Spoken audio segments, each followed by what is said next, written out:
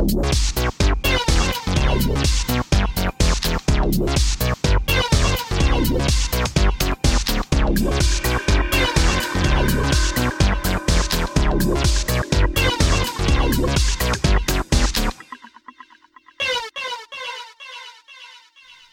episode is made possible by Screen Hero. With low lag and an independent mouse pointer for each user, Screen Hero is a screen-sharing application built from the ground up for collaboration. Whether you're pair programming, reviewing a website design with a client, or just helping a distant family member with their computer, Screen Hero makes you a participant instead of a spectator. To try it out for free, visit screenhero.com. Hello and welcome to the Wide Teams Podcast, the podcast for geographically dispersed teams and remote workers. Located on the web at wideteams.com and on Twitter at wideteams. This is episode 96. I am your host, Avdi Grimm, and joining me today is Ryan Wilcox. Ryan, if you would, start us off with a short introduction of yourself. Sure. I've been a professional programmer for about 10 years now. First on my own as a freelance software developer, but now I'm working for a small product company named Fancer, based in Vermont. Connecticut. Connecticut. It's funny when you're working remotely. Sometimes where companies are based doesn't matter anymore. It's based over yonder. Based over yonder, right? Yeah. I live in Pennsylvania, so I'm about a 6-hour drive away from the office. And in fact, they're actually closing the office now. They're transitioning into a 100% distributed team. For the last 10 years or so, 90% of my work has been remote. I live in rural Pennsylvania, as I said, about 3 hours away from anything. And remote working has given me the chance to broaden my work horizons beyond what jobs are available in a 40-mile radius. But I can live where I want to live. Yay, Pennsylvania. Yeah. It's always fun to have fellow Pennsylvanians on the show. They're few and far between. Yeah, absolutely. And Pennsylvania definitely has a lot of that space. I just got back from a trip to Pittsburgh, and I took the train, and between Harrisburg and Pittsburgh, it's nothing. It's just hills and rivers and little manufacturing towns that are kind of dying off, and not much else. Exactly. I grew up in a farm town of about 3,000 people, maybe 6,000 when the college was in session. Mm-hmm. But through remote working, I've worked, for startups in California, for places down in Washington D.C., for places, client in Florida, just all over, and it's been really good to me. Mm-hmm. So, but you like living here? Yeah, I'm close to my family. Good cost of living. Nice to get outdoors and see the beauty of things. It's a good place to live. So let's talk about that history of yours. I understand that it's been kind of varied, different configurations of remote or semi-remote work. Can you tell me a little bit about what the evolution's been like? Yeah, sure. My first gig as a freelancer was in a very small distributed team, where one person of the team was in my own town. So occasionally I would go over there and help him set up whatever, or pair program or whatever. And then my next big job was a very distributed team, 7 or 8 developers, from the majority of them from somewhere in Brazil, various points in Brazil, and one in California and one in Canada and me on the East Coast. So that was fun. South America is nice in that there's not a whole lot of time difference between here and there. So you get the luxuries of a distributed team without that much of people staying awake at night. Right, yeah. Yeah. I've been on a few teams where most of the team is co-located and I'm one of 2 or 3 remote workers.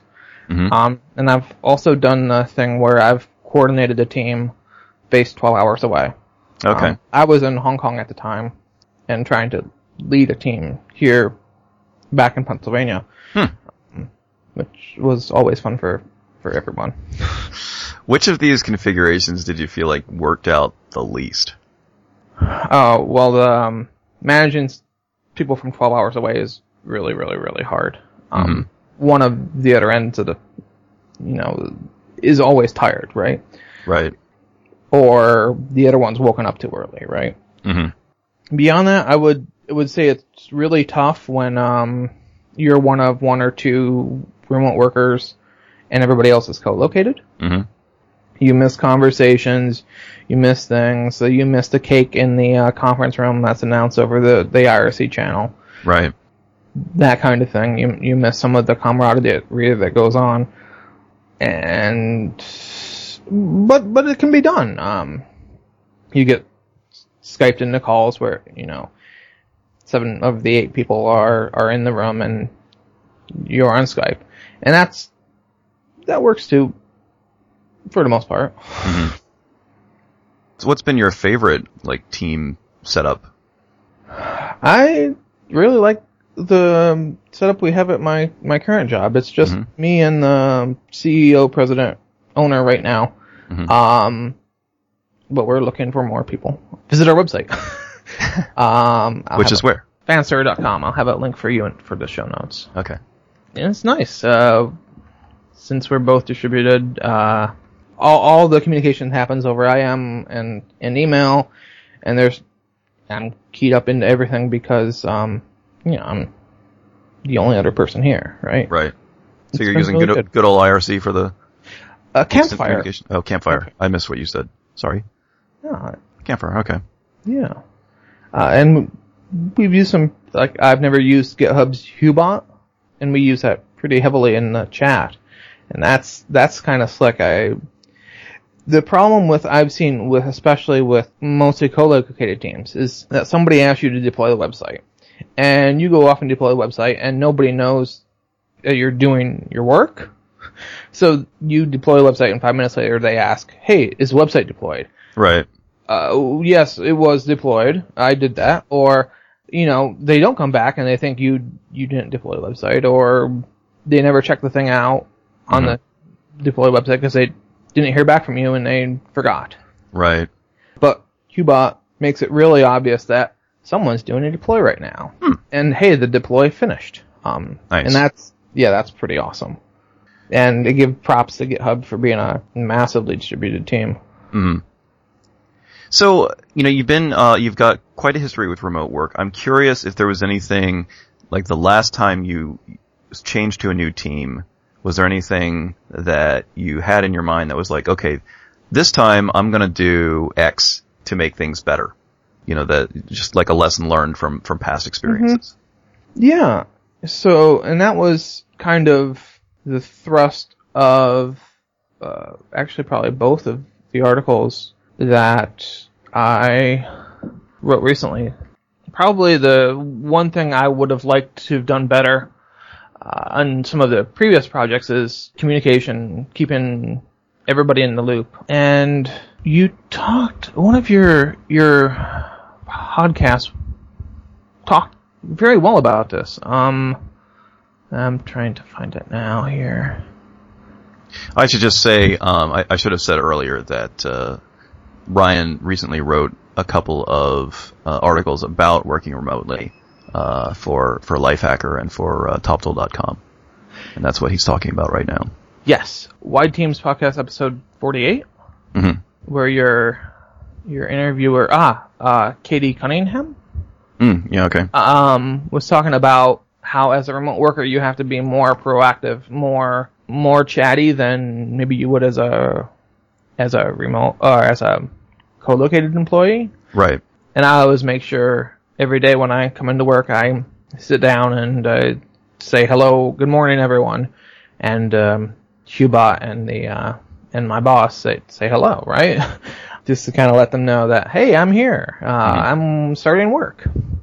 And some of the principles from agile development come into play here of making sure your client or your boss or whoever sees frequent releases of the product, even if only parts of it work, right?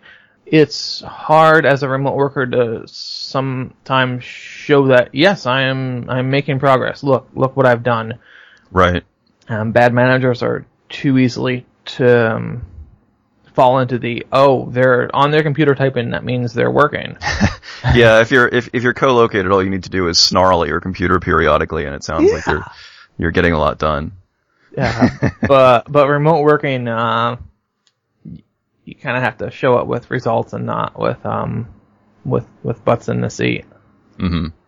Yeah, so I'm looking over the article, which, like a bad podcaster, I didn't get a chance to look at before this interview. Looking over the Life Hacker article, and I always like to talk about tools a little bit, like hardware. What kind of headset do you like?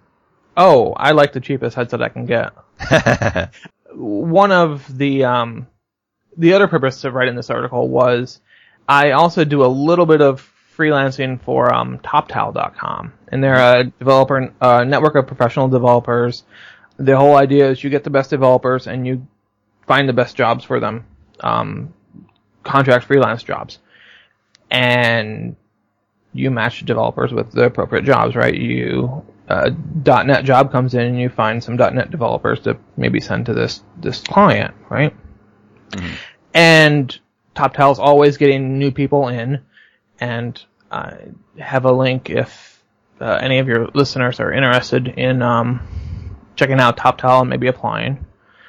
So some of these people may be new to remote work. Maybe they've worked at co-located companies before, and they're finally using join TopTal as a chance to, make the leap into freelance, right? Mm-hmm. So I kind of wrote the article as here are some kind of basic hacks you need some low-hanging fruit for starting remote work. And one of them is a headset. Mm-hmm. And as such, I didn't want to recommend a $200 headset. Right. Although I know you recommend the Corsair a lot of the time. Yeah, currently. Yeah. That's what I'm wearing right now, anyway. Yeah, I mean, I'm sure it's great, and especially for you, you're on the phone a lot. But yeah, when people are getting started, you don't want to tell them they have to buy hundreds of dollars worth of... Yeah. I'm using an iMic headset right now, which is, I think, $10 or $15 on Amazon. Nice. So I actually have two. Mm-hmm. At that price, I can keep one in my bag and one at my desk. Right. Yeah. Nice. Yeah. And the other kind of low-hanging fruit thing is check your time zones. Sometimes that's not a problem, depending on, like, if your team is all based on the East Coast. Sure. But occasionally it seems unprofessional when you miss a call because it actually happened 2 hours ago and you didn't realize it, or you get a call unexpectedly on your phone because of Skype out, and it's 2 hours later than what you thought, right? So simple, low-hanging fruit for first-time remote workers. Mm-hmm.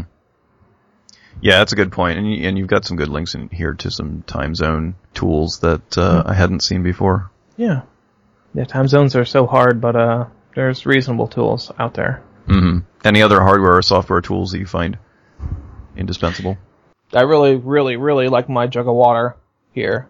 I have a 1 gallon jug of water. If I get trapped on a phone call and really need a drink, I just use that instead of going thirsty, right? Right. That's a good point. Although I will say that if you have a wireless headset, you can just go over to the tap. Yeah, my headset is wired, so can't do that. There are some advantages to shelling out for the wireless, but even that said, I actually can't go all the way upstairs because I have to go to the other end of the house to go upstairs. I can't go all the way over there without losing touch. So yeah, and I have a nice electrical kettle when I need coffee. Nice. And snacks. Yeah, gotta have the snack drawer. Yeah. Beyond that is not much in the way of software, other than some kind of Skype, IM, Google Hangouts kind of thing. I've been using Google Hangouts more and more, which is pretty good. Yeah. I've had pretty good luck with it. Yeah. Looks like you've got some recommendations here for how often to meet as a team virtually. Yeah. Yeah, this is kind of based on some of my experiences with client projects. The client projects that seem to work best for me personally are you could almost see them as staff augmentation projects. And that's where I kind of did better as a freelancer, is you come into a team, maybe an already established team, maybe you're as one of 5 other or 3 other contractors, and do your project. So it really depends on the size of the team as to how often you meet, but it's just like giving your clients builds of things to play around with, the latest features. You have to coordinate and show progress maybe more explicitly in a remote team than you would a co-located team. Right. So what do you do with the flexibility that remote work presumably gives you? Do you have any hobbies that you pursue or anything like that? No, not really. Although it is nice my wife and I and my daughter went to California over Thanksgiving, and I was able to put in mostly the same hours as I would on the East Coast working remotely, because I was remote and everybody else was back in the office. And I would show up. It would wake up slightly early for me out in California, but it would be fine. I would be in the office or in the virtual office by 9:30, 10 o'clock, and have a normal day and be done out in California by early afternoon. Right. And we could go hang out or that's whatever. Nice. Yeah. Yeah, that's really nice. Yeah. Since you've been in the situation of being remote when the rest of the team or most of the rest of the team is co-located, do you have any suggestions or recommendations for people who are in that situation for making the best of it? So one tip that worked really well, and kind of as an experiment with one of my teams, I started a group Skype chat. We were all on Skype on the time, and this is a few years ago where Google Hangouts wasn't around. Mm-hmm. And I kind of started it as a, minimum viable experiment, right? If it took off and people used it, even though we were, most of the time in the same room, or most of us were in the same room, it took off, right? And if nobody used it, then that's fine. Nobody spent any money. It was no big deal. Just something quickly forgotten. But we found that thing very valuable. Mm-hmm. Especially as the culture was, you come into the office, you work until 5:30 or 6 or whenever when you leave, and then you put a few more hours in at night. So the Skype channel was valuable, even though most of the team was co-located. For that, few hour night hacking session, or get on and ask the question of why did they get to the alert that the web server's down? Mm-hmm. That kind of thing. Right. Well, cool. Before I let you go, where can people find more about you online? I tweet at rwilcox, and everything else can be found at my personal homepage, flavors.me/rwilcox here. And you could check out my freelance company's webpage at wilcoxd.com, or like I said, check out my full-time gig at fancer.com. Okay. And if you're interested in learning more about the network of professional developers, freelancers that I mentioned earlier, toptal.com, and I have a link so they can know I sent you, right? Cool. And that'll be in the show notes. Yes. Yeah, we'll include those. Yeah. Cool. Well, that's a good bit of content for people to check out, and I appreciate your time very much. Thank you. Absolutely. And that is our show for today. Hope you've enjoyed it. Subscribe to the show if you haven't already. Go to wideteams.com. You can also find the show in the iTunes Music Store. The Wide Teams podcast is distributed under the Creative Commons Attribution Non-Commercial Share-alike 3.0 license. Our music is by Giles Bouquet. Until next week, this is Avdi Grimm, signing off.